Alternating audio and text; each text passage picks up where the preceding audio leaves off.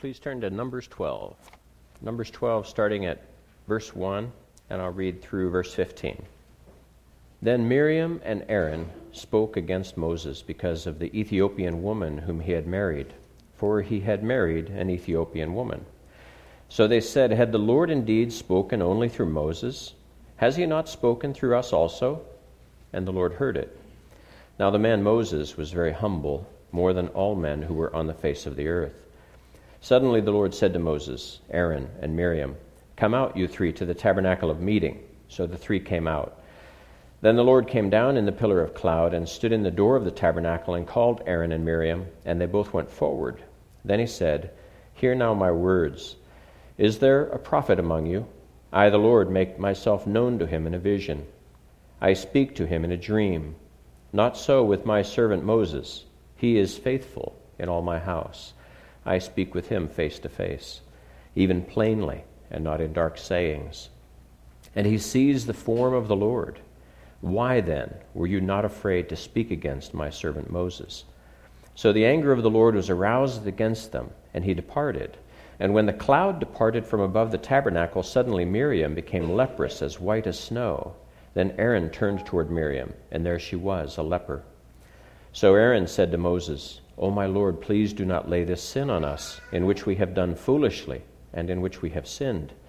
Please do not let her be as one dead, whose flesh is half consumed when he comes out of his mother's womb."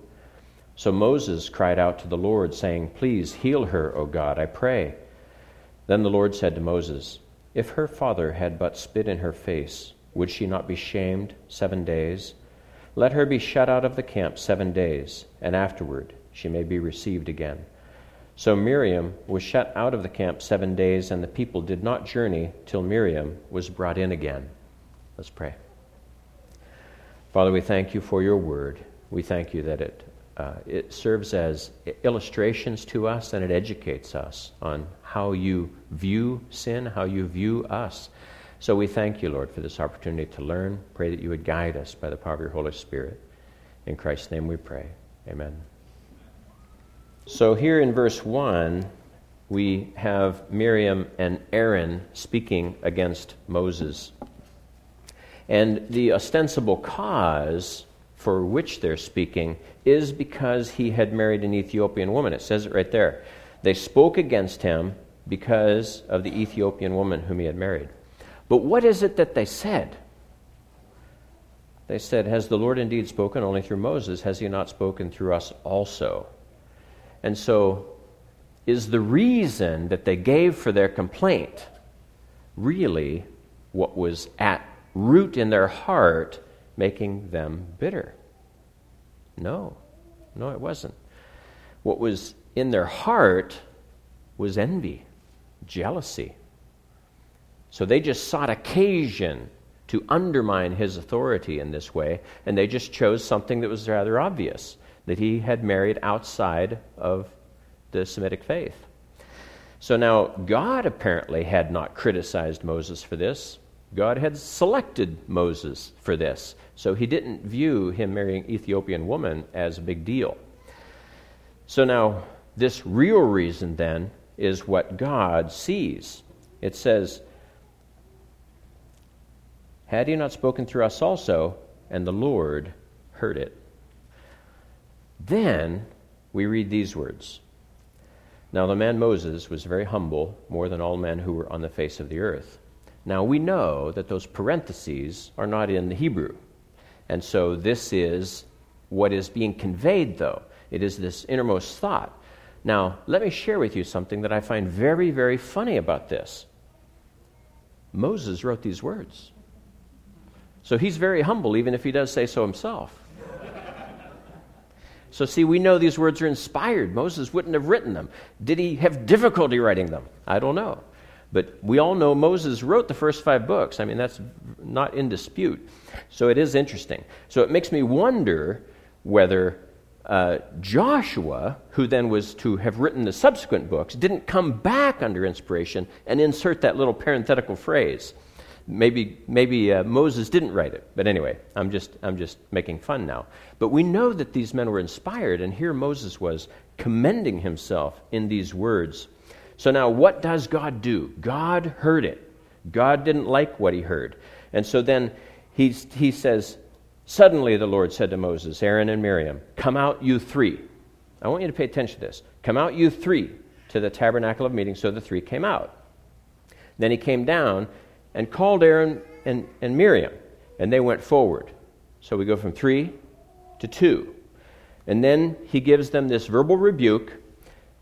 The pillar of cloud lifts, and now she's singled out.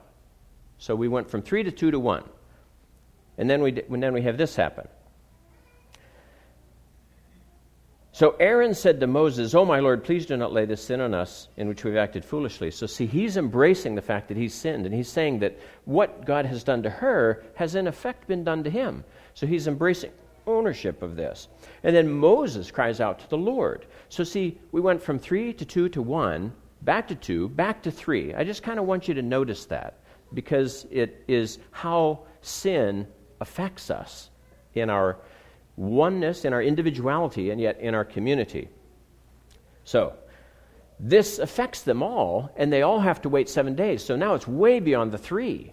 It's affected everybody that is in this whole tribe. They're all having to wait because of this sin. Now, what is the sin? Let's name it. It's rebellion, right? It's rebellion. We saw the movie, Tabitha and I saw the movie yesterday, Maze Runner. And one of the things that struck me about that movie was the extent to which lawful authority and obedience or disobedience to that lawful authority was really just sprinkled throughout the whole movie. It fed into the whole, entire plot. So there was this respect for authority, and yet there was a legitimate concern that the laws that the authority had created were not complete, were not correct. What do we do about it? There appeared to be no way to change the law in that little society in that movie.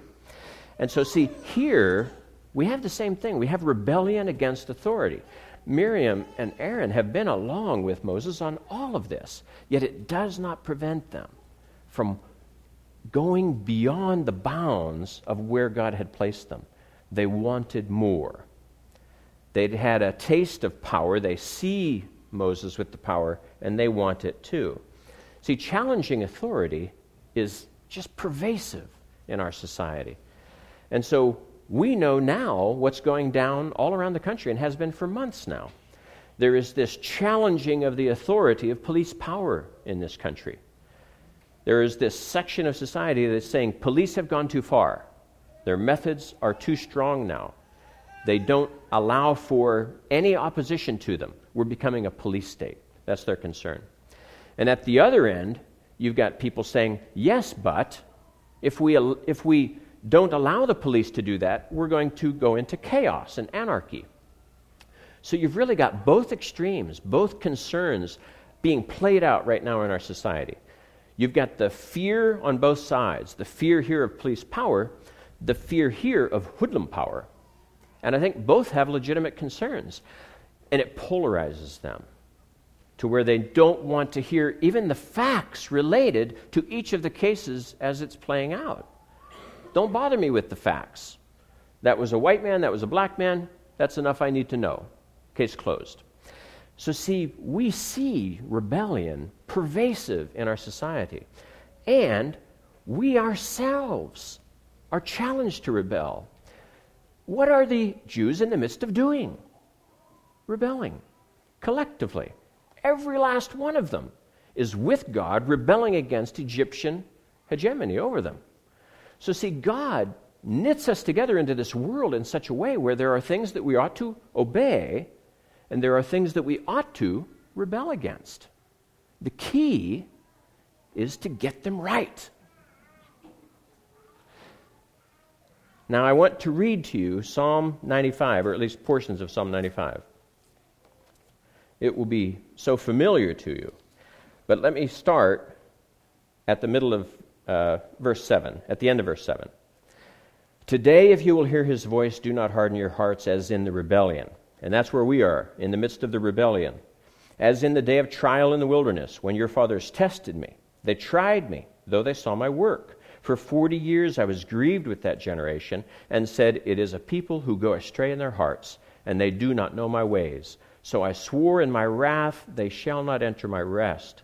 So God does not tolerate rebellion. He expects obedience to what? To his law, to himself. And let's read from earlier in Psalm 95, because this is what precedes what I just read. Oh, come, let us worship and bow down. Let us kneel before the Lord our Maker, for he is our God, and we are the people of his pasture and the sheep of his hand. So see, that is given, and then it is explained what happens if you don't do that. We must submit to God. He is not the one that we are to rebel against. And even when we do choose to rebel, we must rebel in conformity to his will, not in conformity to our own will.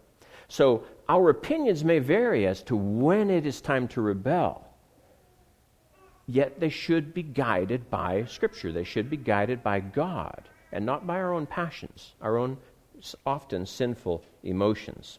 So when we come to the table, we come and lay ourselves down before God. We admit that we are his. We are his to lead. We are his to guide. We are his to rule.